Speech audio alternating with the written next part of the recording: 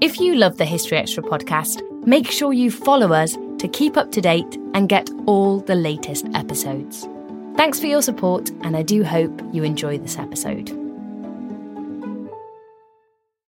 This episode is brought to you by Indeed. We're driven by the search for better, but when it comes to hiring, the best way to search for a candidate isn't to search at all. Don't search, match with Indeed.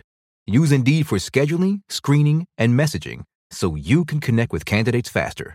And listeners of this show will get a $75 sponsored job credit to get your jobs more visibility at Indeed.com/historyextra. Just go to Indeed.com/historyextra right now and support our show by saying you heard about Indeed on this podcast. Terms and conditions apply. Need to hire? You need Indeed.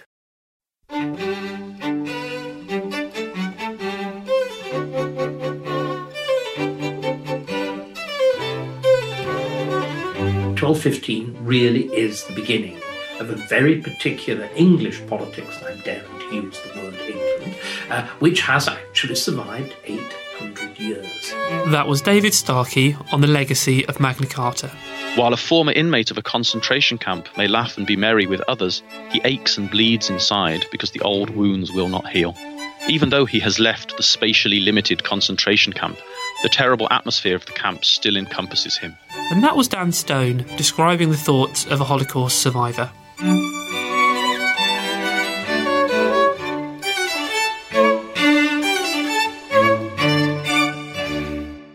You're listening to the History Extra podcast from BBC History magazine. We're the UK's best-selling history magazine, available from all good newsagents or via subscription. Check out our latest subscription deals at historyextra.com/subscribe. The magazine is also now available on many digital devices, including the iPad, iPhone, Kindle, Kindle Fire, Google Play, Kobo and Zinio. Look out for us in your App Store or newsstand, or find out more at historyextra.com/digital. Welcome to our 5th podcast of April 2015. I'm Rob Attar, the editor of BBC History magazine. Our first interview this week is with David Starkey, one of Britain's best-known historians and a regular on BBC TV and radio. His latest book is Magna Carta, the true story behind the Charter, published to mark the upcoming 800th anniversary of the Charter's sealing by King John in 1215. And David spoke to our reviews editor, Matt Elton. This is something that happens repeatedly. Why does English government in the 15th century break down? Why do you get a Henry VII? Because of defeat in the French War. Because of the 100 Years' War. Why does John get his comeuppance? In other words, why does the entire hitherto extraordinarily successful structure of Angevin government collapse? It's because John loses France, and then he comes perilously near to losing England with Bouvines. You have the loss of Normandy, Anjou, Maine. Brittany, the better half of Poitou, and then he has this period of intense government of England, which is designed to amass a sufficient, from about 1206 onwards, designed to amass a sufficient cash hoard to take on Philip Augustus and reclaim it. And the whole thing goes catastrophically wrong with the absolute defeat of Bouvines in 1214. So it's military defeat. That again, what goes wrong with the government of Edward II? Collapse against Scotland, Bannockburn, and this is an absolute recurrent pattern. So, what did the 1215 Magna Carta set out to do? The 1215 Magna Carta set out to bridle three things, I think. To bridle a king who was dangerous and unpredictable and made the law his whim. Or made his whim the law. Secondly, it set out, I think, to make it impossible for any other king to rule in the same way. And those first two things are successful. The thing that is the absolute shift, that is the great change, of course, is something very different. It is that it then set out to create a machinery which absolutely bound any king in iron to those things, and that fails because that would have created a neo-republican government. And it's perfectly clear it's highly controversial from the beginning, hence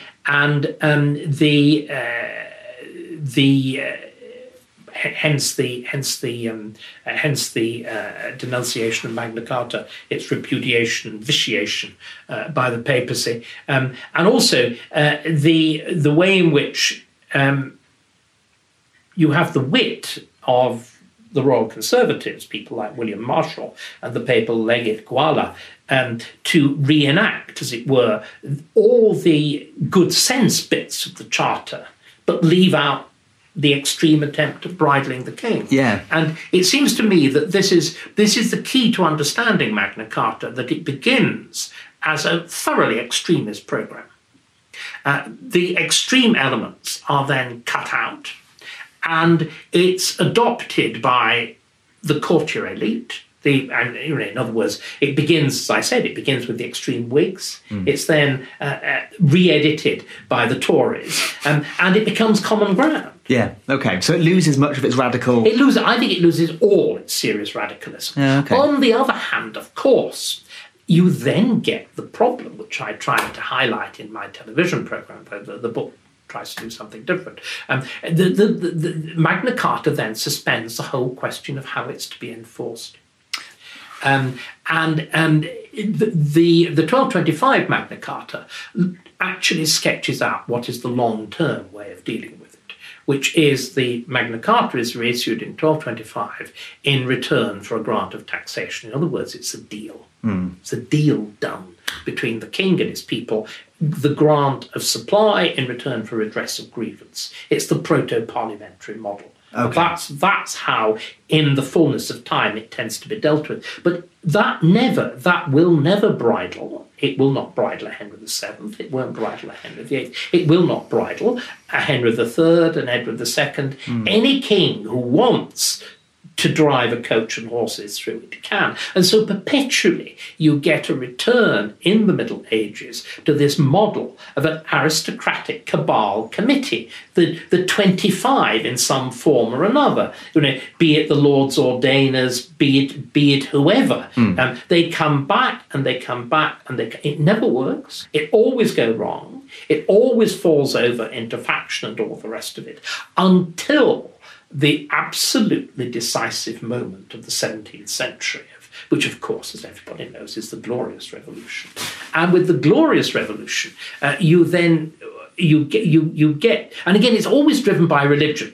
The only thing that produces a decisive solution to all of this is the question of religion. And I think we've got to put back religion much more centrally into this long story than has been the case before. The reason that things go wrong for the government of Britain in the late 16th, early 17th century is religion.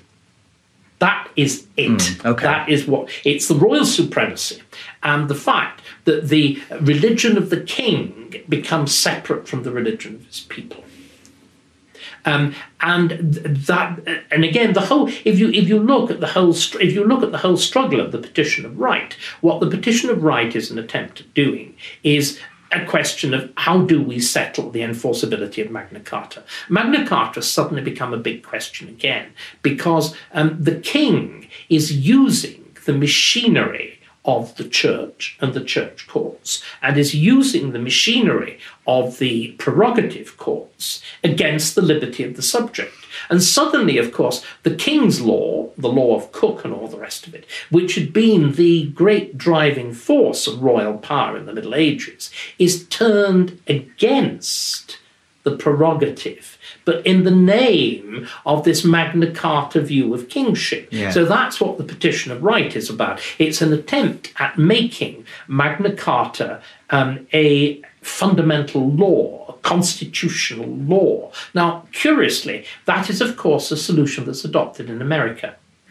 You decide that the way that you will make, as it were, government follow the rules is by having a written constitution with a legal machinery that will hold them to it.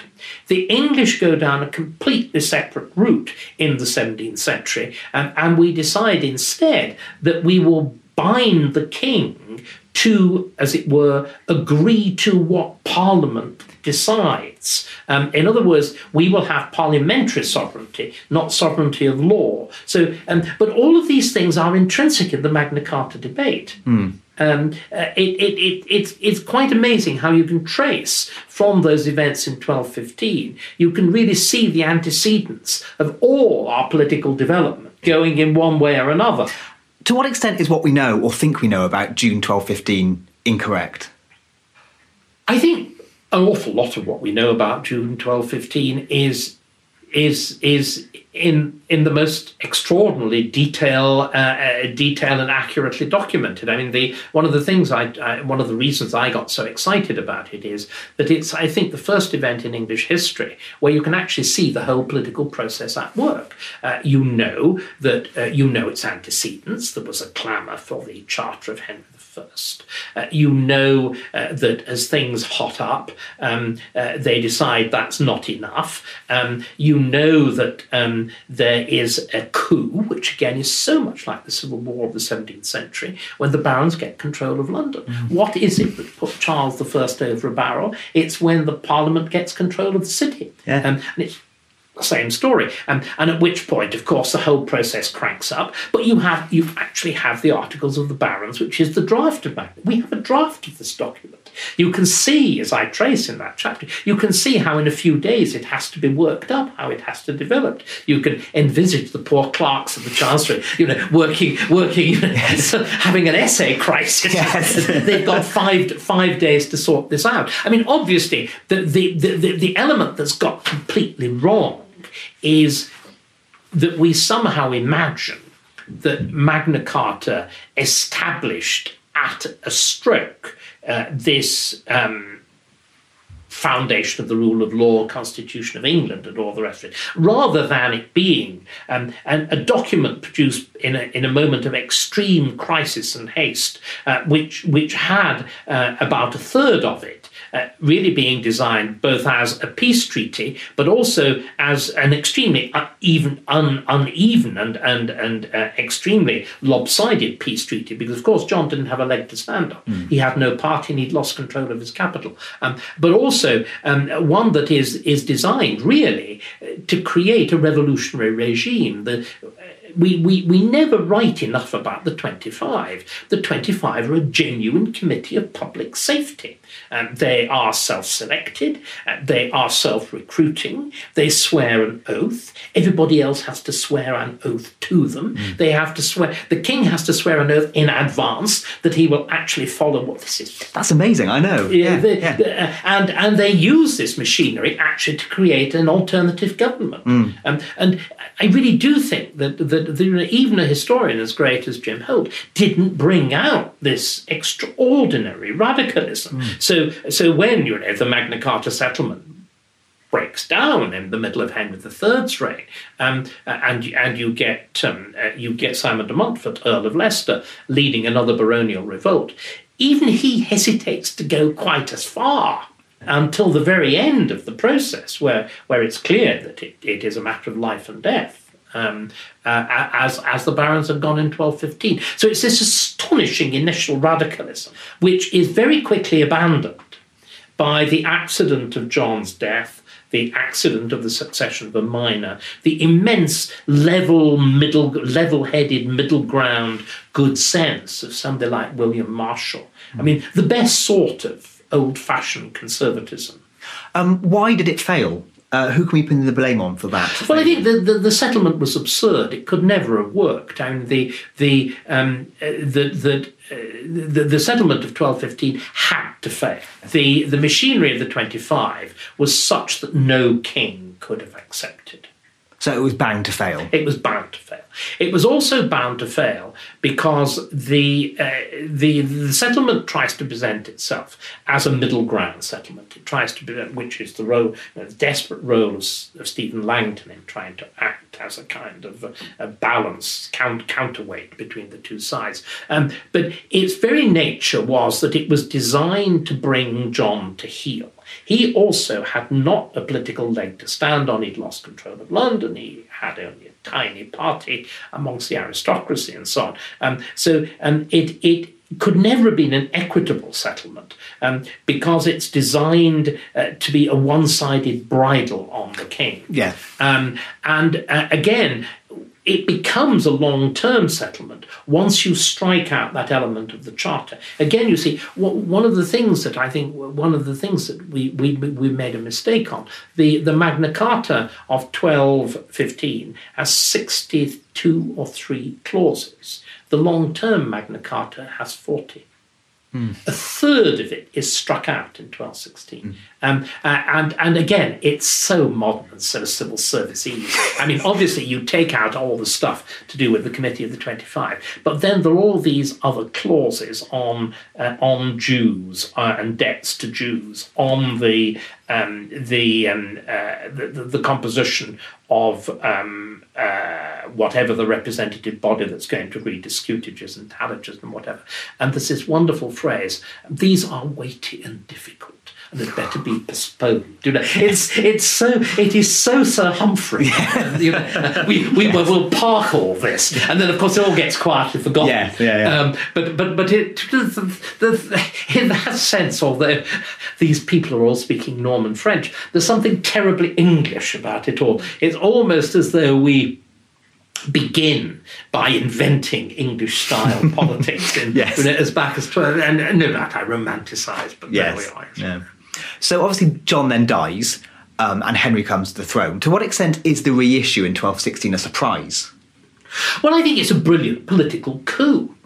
I think it takes everybody by surprise. And of course, remember, it's not only that Henry, this little boy, comes to the throne. England is actually in the throes of an invasion. Again, we've always forgotten this, that once it becomes clear that John is going to resist the Charter, once it's clear that he is winning, despite the fact that he doesn't have London, the barons are traitors. They invite in the French, they invite in Prince Louis, and immediately the better half of England falls to Louis. So when little Henry III succeeds, he's at Devizes.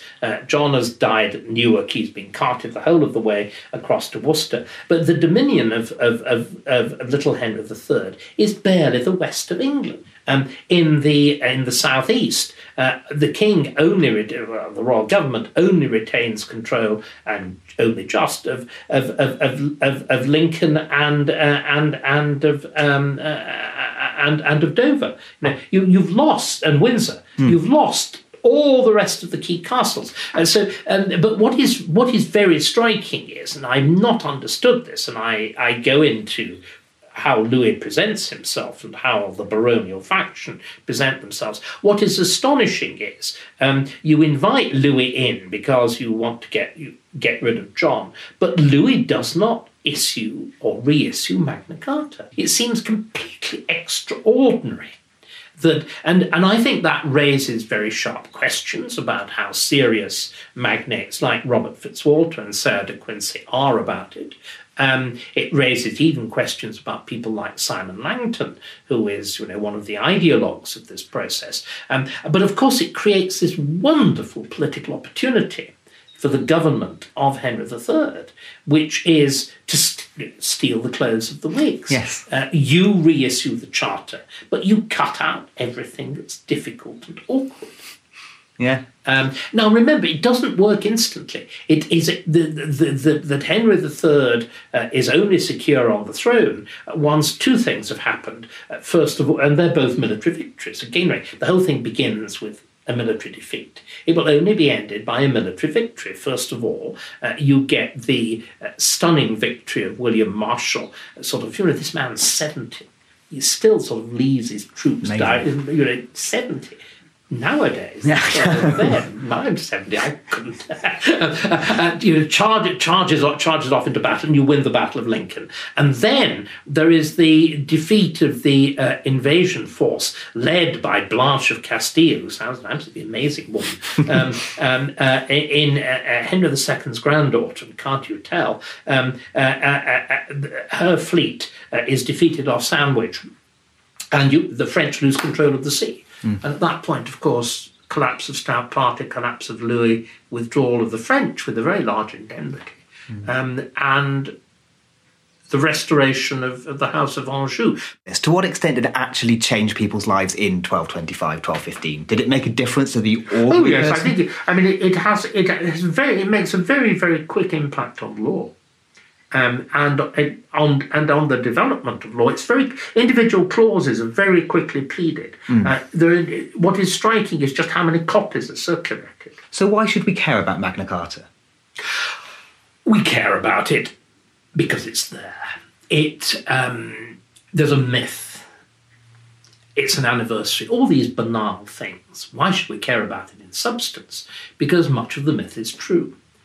1215 really is the beginning of a very particular English politics, and I'm daring to use the word England, which has actually survived 800 years. The lineaments of England and the English political system are first sketched out in 1215, or rather, they're first sketched out in that crucial decade-long we could call it the crisis of the charters, like Conrad Russell's crisis of parliaments, from 1215 to 1225. But everything really begins then. And you can see so much. You can see the whole dialogue of Whig and Tory. The Charter begins on the extreme left. It survives only because you have Tories clever enough to realise that they've got to steal the Whigs' clothes. You can see models of particular statesmanship, which again constantly repeat themselves. You can see, of course, this crisis of this crisis of charters leading directly to the establishment of Parliament. The whole structure of parliamentary government really begins with the reissue of the Charter in 1225 in return for a grant of taxation. So it matters and it matters and it matters. What new impression of Magna Carta would you like readers to leave this book with, and its legacy, I suppose? I would like them to think about Magna Carta not as some kind of sainted origins of the English Constitution, but a product of crisis, of revolution narrowly averted, and of the thing that we've all become so contemptuous of, which is the political process, which is compromise, which is wheeler-dealing, which is not getting quite everything that you want, which is about recognising that your opponents may have a point. Now, we've become very contemptuous of all of those things. It is very dangerous to be contemptuous of those things because that's the root of a Robespierre or of a Lenin. English history is a very different lesson. It's a lesson of this perpetual compromise, perpetual accommodation. That was David Starkey. Magna Carta, the true story behind the Charter, has just been published in the UK by Hodder and Stoughton. In the US, it is due to be published in September. And you can read more from Matt's interview with David in the May issue of BBC History magazine, which is currently on sale. Also in this issue, you'll find articles on the English Civil War, the sinking of the Lusitania, and the history of slave ownership. You can get hold of our May edition now in all good newsagents and digitally. We don't always realise just how much our negative thoughts and experiences stick with us and weigh us down. You may find your brain constantly running through a highlight reel of bad moments. That comment your friend made last week that hurt your feelings. That frustrating thing your mum does. Or that silly thing you said in a meeting. Maybe it's time to get it all off your chest. Whether it's a tiny annoyance or something much bigger. Talking about it can give you some relief and lead you to a potential solution. That's where therapy comes in. It's a safe space to share whatever's weighing you down and learn to process it, so your internal highlight reel can focus on the good stuff. And BetterHelp offers affordable online therapy on a schedule that works for you. Connect with a licensed therapist by text, phone, or video call. Start the process in minutes and switch therapists anytime. Let it out with BetterHelp. Visit betterhelp.com/historyextra today to get 10% off your first month. That's BetterHelp, HELP.com/historyextra. This episode is brought to you by Indeed. We're driven by the search for better, but when it comes to hiring, the best way to search for a candidate isn't to search at all. Don't search, match with Indeed. Use Indeed for scheduling, screening, and messaging so you can connect with candidates faster. And listeners of this show will get a $75 sponsored job credit to get your jobs more visibility at Indeed.com/historyextra. Just go to Indeed.com/historyextra right now and support our show by saying you heard about Indeed on this podcast. Terms and conditions apply. Need to hire? You need Indeed. It's now time for the latest history news with our website editor, Emma McFarlane. Britain is facing a collapse in society similar to ancient Rome in 100 BC because we've lived too peacefully for too long, a scientist has claimed.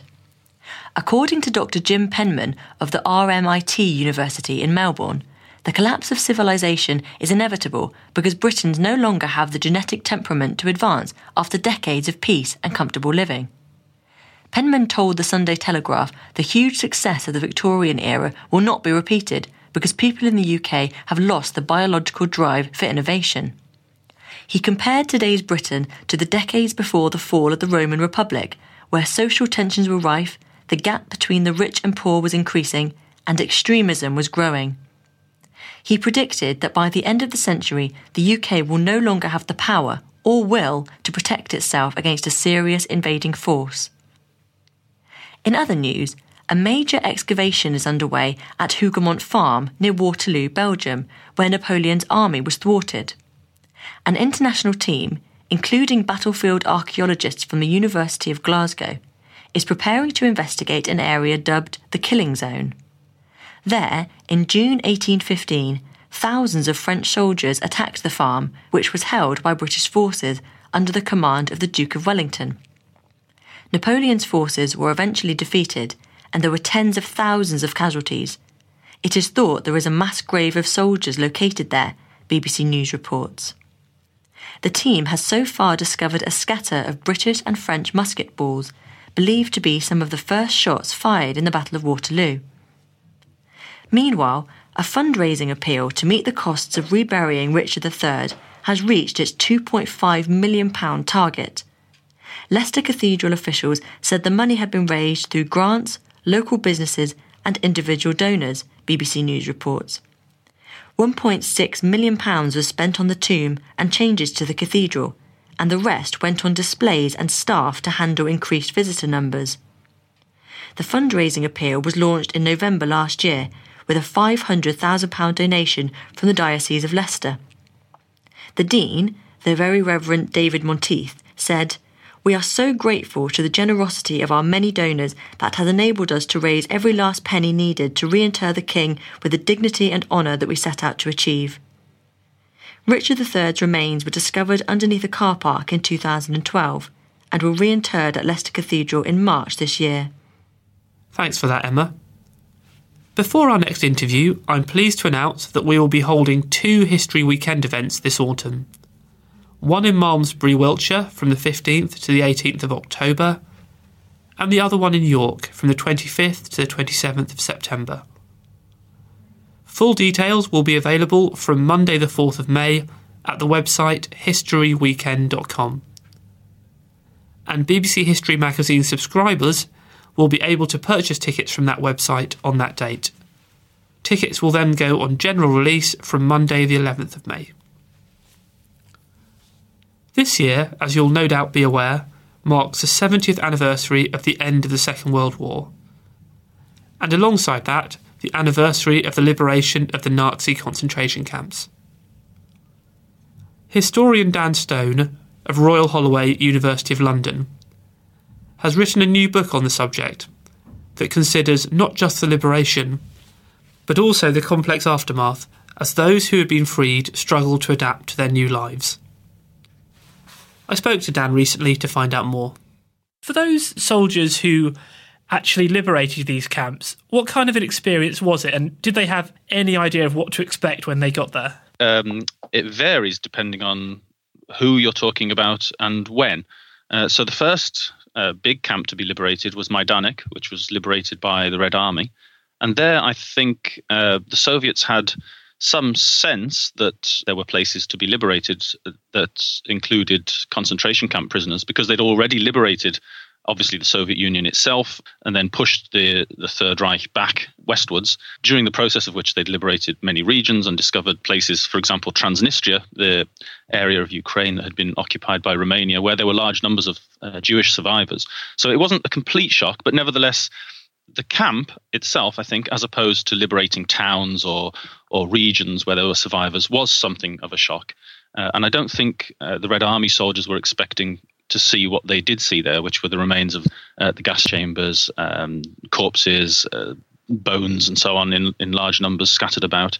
When it comes to a little bit later on, to the camps liberated by the Western Allies, Bergen-Belsen, Dachau, Buchenwald, and so on, there's mixed information. On the one hand, there are many reports by GIs and privates who say, we had no idea what a concentration camp was, and when we saw one, it was an incredible shock. And these are terrible to read, because you forget often we're talking about kids of 19 or 20, and they may have had considerable war experience, but all of them say seeing soldiers killed on the battlefield was nothing compared with seeing huge numbers of civilians who were being killed in mass numbers for no reason that they could fathom. And so for them, it was an enormous shock.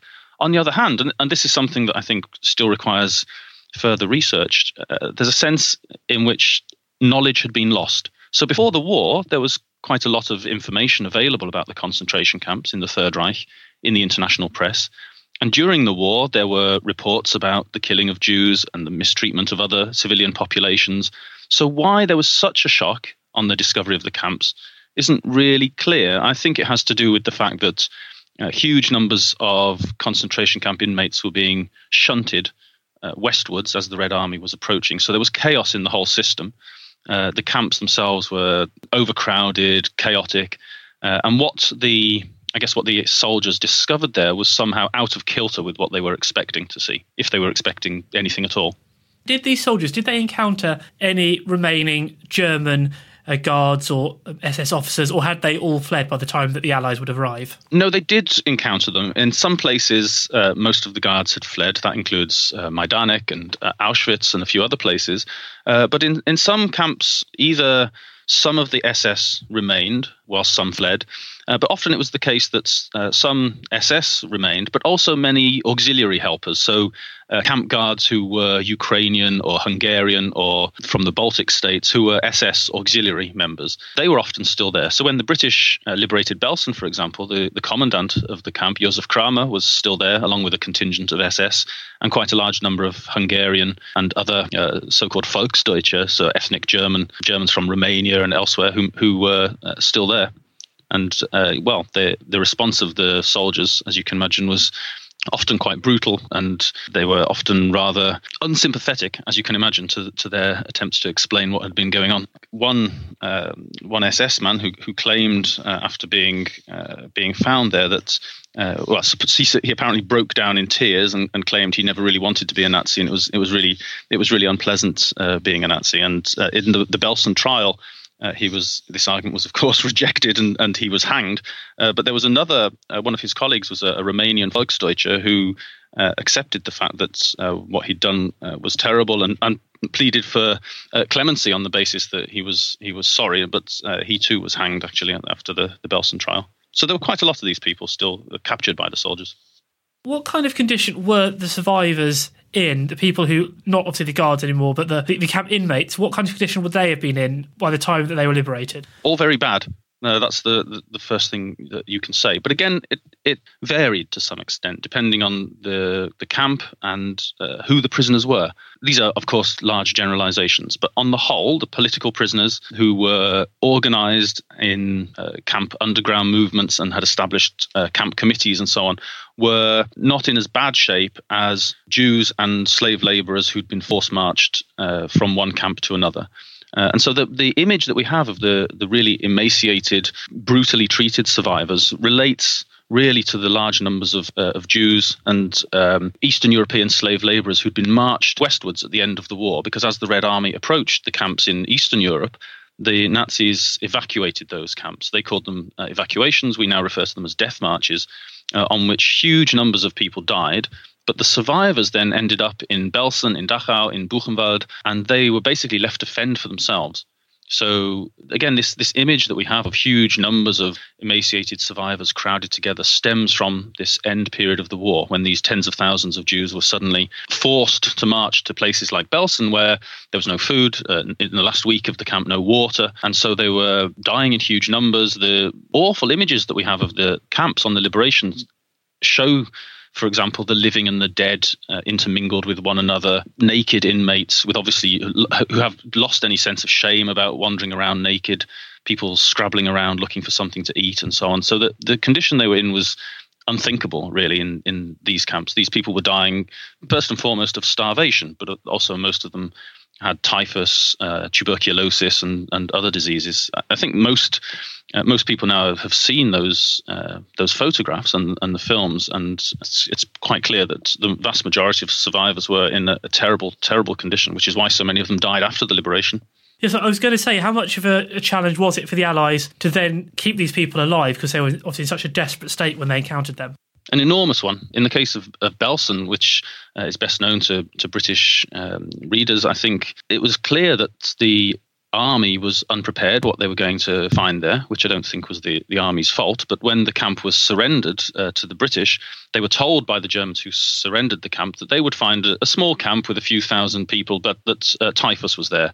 When they actually liberated the camp, they found, apart from 10,000 unburied corpses, about 60,000 people, probably 40,000 of whom were close to dying in Belsen.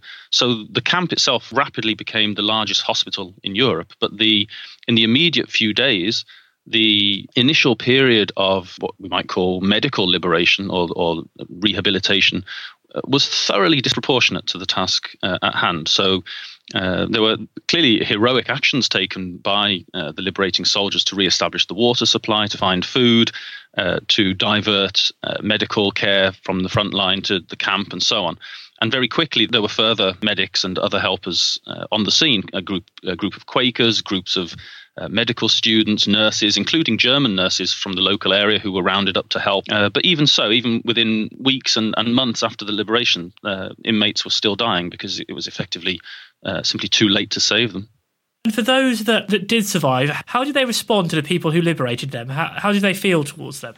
Again, it varies. I mean, I think in retrospect, all of them feel enormous gratitude to the liberators. But at the point at which they were liberated, very many of them were too ill to understand what was happening. And that's something that sometimes gets forgotten. I have some quotations in the book from the point of view of both liberators and liberated that show that the liberating soldiers could see that the inmates often didn't really understand what was happening. Even 3 weeks after the liberation of Belsen, one of the medics says that he went into the huts where the inmates were still being housed to tell them that VE Day had happened and that there was no response. They didn't really understand what that meant for them.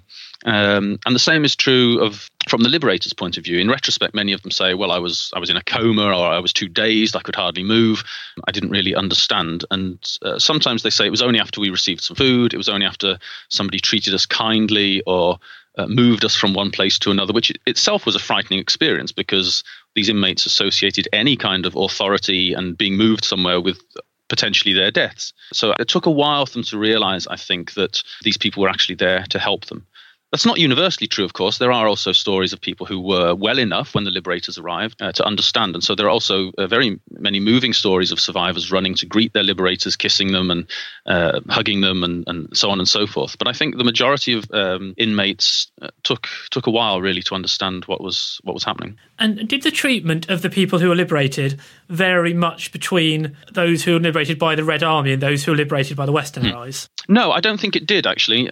The crucial difference really is that the Red Army had fewer survivors to deal with because most of the camps that they liberated had already been evacuated, with some exceptions. So Theresienstadt, for example, at the very end of the war, there were quite large numbers of people still there. But actually the Soviets did the same thing as the Western Allies, which was to establish medical care, hospitals, to use local doctors and often survivor inmates who had medical training in Poland, for example, in Auschwitz or Majdanek, to assist the survivors. But what they also did do was to wind up those programs much more quickly, I think, than the Western Allies did, and to try and get the survivors back home as quickly as they could. So the medical care runs on much longer in the case of the Western Allies, but that's because more of the survivors, particularly the Jews, wanted to get to the Western zones because they felt that they no longer had homes in Eastern Europe, and by ending up in camps in the Western occupation zones of Germany, they felt they had a better chance to get somewhere they wanted to go. That in itself is an interesting question because, like you say, a lot of these people, their homes would have been completely unrecognisable. Where did they want to go in general, and where did the Allies have any plan for where they should end up? Yes, well, before the end of the war at Yalta, and before that as well, the Western Allies and the Soviets had agreed that at the end of the war, citizens of each of those countries would be assisted to return home. That means that the citizens of the Soviet Union and countries that the Soviets were now claiming as part of the Soviet Union, so the Baltic states, Eastern Poland, which had been incorporated into Ukraine and Belarus and so on, were now supposed to return to the Soviet Union. Very large numbers did, but by summer of 1945, there was still about 1 million displaced persons or DPs who were considered to be unrepatriable. That's to say, they were either Soviet citizens who refused to return to the Soviet Union because they didn't want to return to their lands which had now been taken over by the Soviets, or because they were collaborators, or perhaps both. And there were large numbers of Jews who had discovered that, for example, in Poland, they were the sole survivors of their families, often the sole survivors or one of only a few survivors of whole communities, and that their former homes had been taken over by local Gentiles and so on. So they had nowhere to go. So they ended up in the displaced persons camps in the Western occupation zones. Most of them wanted to go either to Palestine or to the US. The Jewish citizens of Western Europe who were freed in the camps basically went home very quickly at the end of the war, to the Netherlands, to France and to Belgium. But the vast majority of the rest wanted to go to Palestine or the US. And that's why they ended up sitting there for so long, because unfortunately the places where they wanted to go were not available as options to them. What was the plan of, say, Britain and the other Western Allies as to if there wasn't an option for them to necessarily migrate to either Palestine or America? Mm-hmm. Did they envisage them doing? Well, I don't think they envisaged anything very clearly. They wanted to find a solution whereby they could gradually emigrate. So the British did allow a small number of Jews, according to the quota, to emigrate to Palestine in a way that was supposed to be controlled and not to fuel Jewish-Arab conflict in Palestine. The Americans did also allow small numbers into the US. But basically, they were housing the Jews in DP camps with the hope that they could persuade other countries to take them in, which they did to some extent. Australia took in about something like 17,000 Jews in the year or two after the war. Canada took some, the Latin American countries and elsewhere. And the Jews in the DP camps, if they'd wanted to go, let's say, to Western Europe, they might have been able to do so. But the majority of them simply held out for what they wanted. Which is why actually I think this is often forgotten. Many of the DP camps lasted for much longer than we imagined, to the late 1940s, and in one or two cases into the 1950s. So was it with the creation of the State of Israel that the sort of populations of the camps would have reduced a lot, because then they could all go to Israel if they wanted to? Yes. After 1948, the vast majority of the Jewish DPs then went to Israel. And after 1950, after the US amended the DP Act, then about the same number were able to go to the US. And they went in stages and in different routes, of course. So some who emigrated to Palestine or then to Israel did that as a stepping stone to getting to America, which they then later did. Some went to Israel and then returned to Germany because they didn't like it in Israel. Not very many, but it's an interesting phenomenon. And some, of course, then went to Britain or to other countries. But of the, let's say, 250,000 or so DPs in the summer of 1945, probably about half went to Israel and half to America, and some tens of thousands to other countries. Why do you feel it was that they all so passionately wanted to go either to Palestine or then Israel or America as opposed to other Western countries, say? I think for the surviving Jews of the Holocaust, the feeling was very widespread amongst them that Europe was simply no longer a place where Jews could live. That was it, quite simple. And that for many who'd lost their families and their homes and so on, Zionism offered a kind of substitute family, if you like. So particularly for young survivors, and most of the survivors were young, for fairly obvious reasons, I suppose, many of them joined incipient kibbutzim that were being formed, so the collective farms that were being established. So often there were kibbutzim established in Buchenwald, in various other camps. Jewish survivors took over local farms or were allocated land by the Allies where they could set up these kibbutzim, which were kind of pioneer training centers for life in Israel. So often these places offered a kind of substitute family for people who'd lost their families. And there's an argument amongst historians as to whether the Zionism in the DP camps was generated, if you like, cynically by the Palestinian Jewish leadership, the Yishuv. That's to say, they exploited the surviving Jews to say, we're the only people who can help you, or whether it emerged in a sort of organic way amongst the survivors, out of a sense that it was their only real option. And I think you can see both, of course, in the way in which the survivors who had a sense of their own agency acted, but they also were, of course, being influenced by agents coming from Palestine to try and encourage them to move. And the same is true with America. America, of course, had already a large Jewish population. Many survivors had relatives who might have emigrated at the turn of the 20th century or before the war. And so America was a place that was A, not Europe, and B, where they already had some kind of connections. Some of these people, you say, stayed in these camps for a number of years. Did that lead to any tensions between the liberators and the liberated? It did.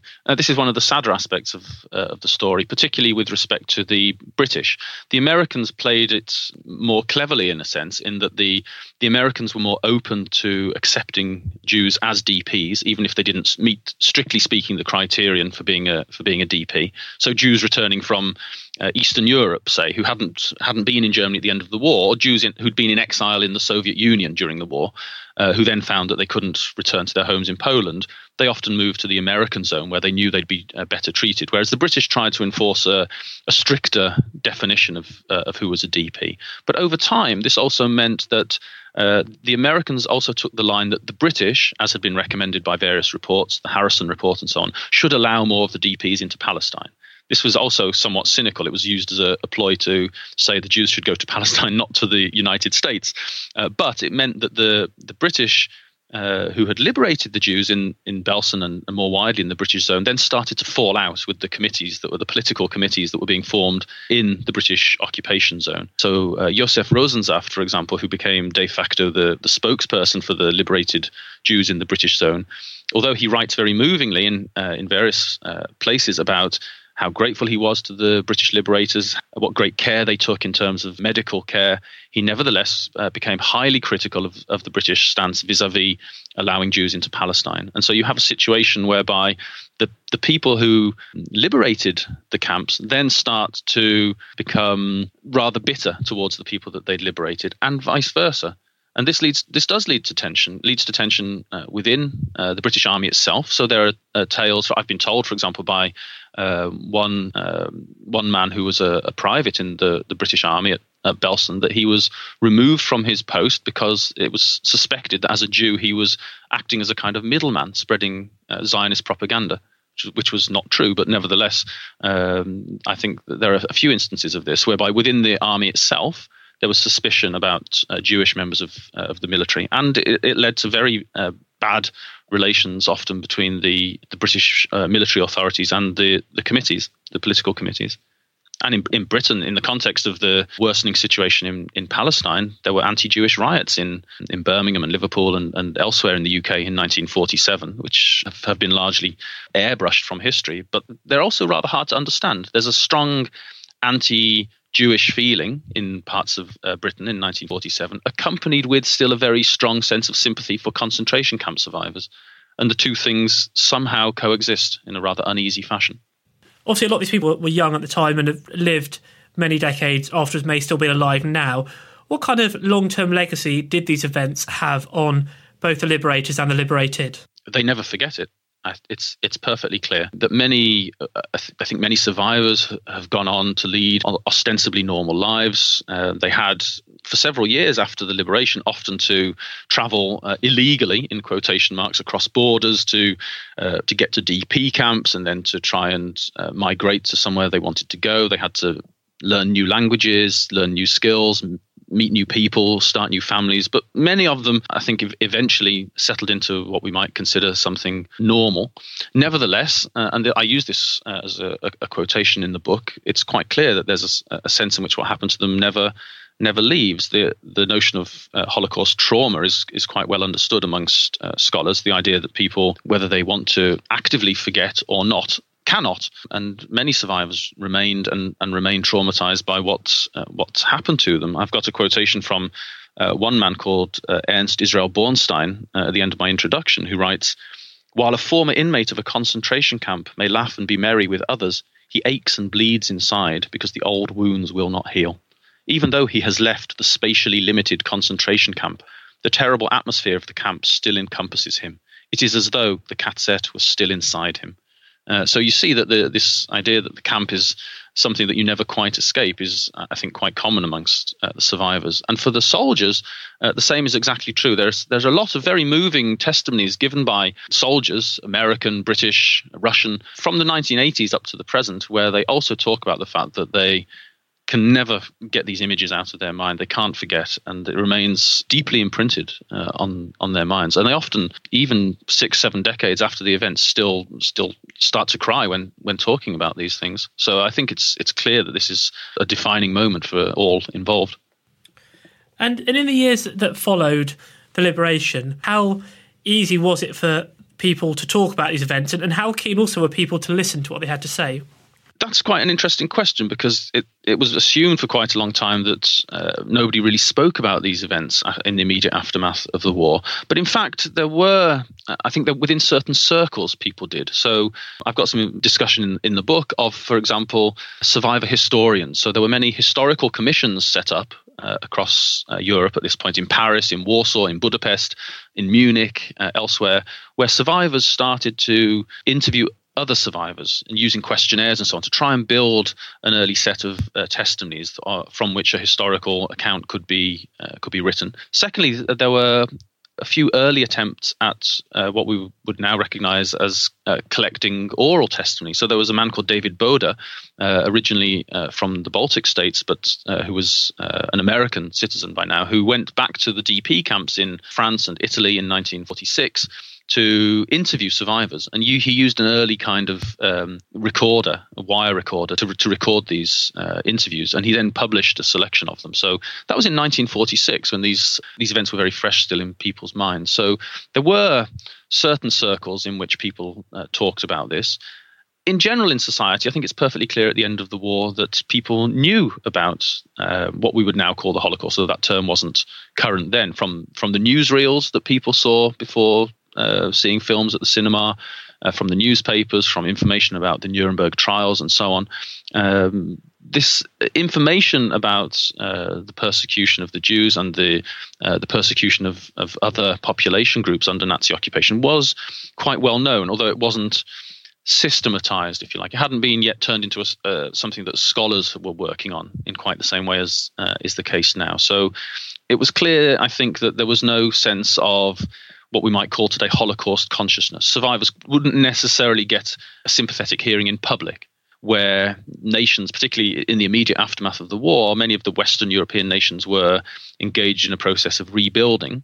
And that meant, by necessity, not talking about collaboration, different sorts of deportees, racial deportees, forced laborers, volunteers, and so on.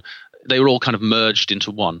So although the fact that the Nazis had committed genocide was well known, nevertheless, it was a kind of undifferentiated sense of criminality. So Jews, for example, spoke about what they'd experienced within their own circles, not necessarily within a wider social milieu. And when did that start to change? And when did people start to feel more open about talking about it? I think in the 1960s, you see, first of all, the Eichmann trial, the Frankfurt Auschwitz trials, You see the start of serious scholarly literature on the subject. So Hilberg's book, The Destruction of the European Jews, is published in 1961. And you also see, I think, most importantly, you see the beginning of the breaking down in the 1960s of many of the wartime myths. So the idea that, for example, that all the French had been members of the resistance, or that all Italians were good anti-fascists.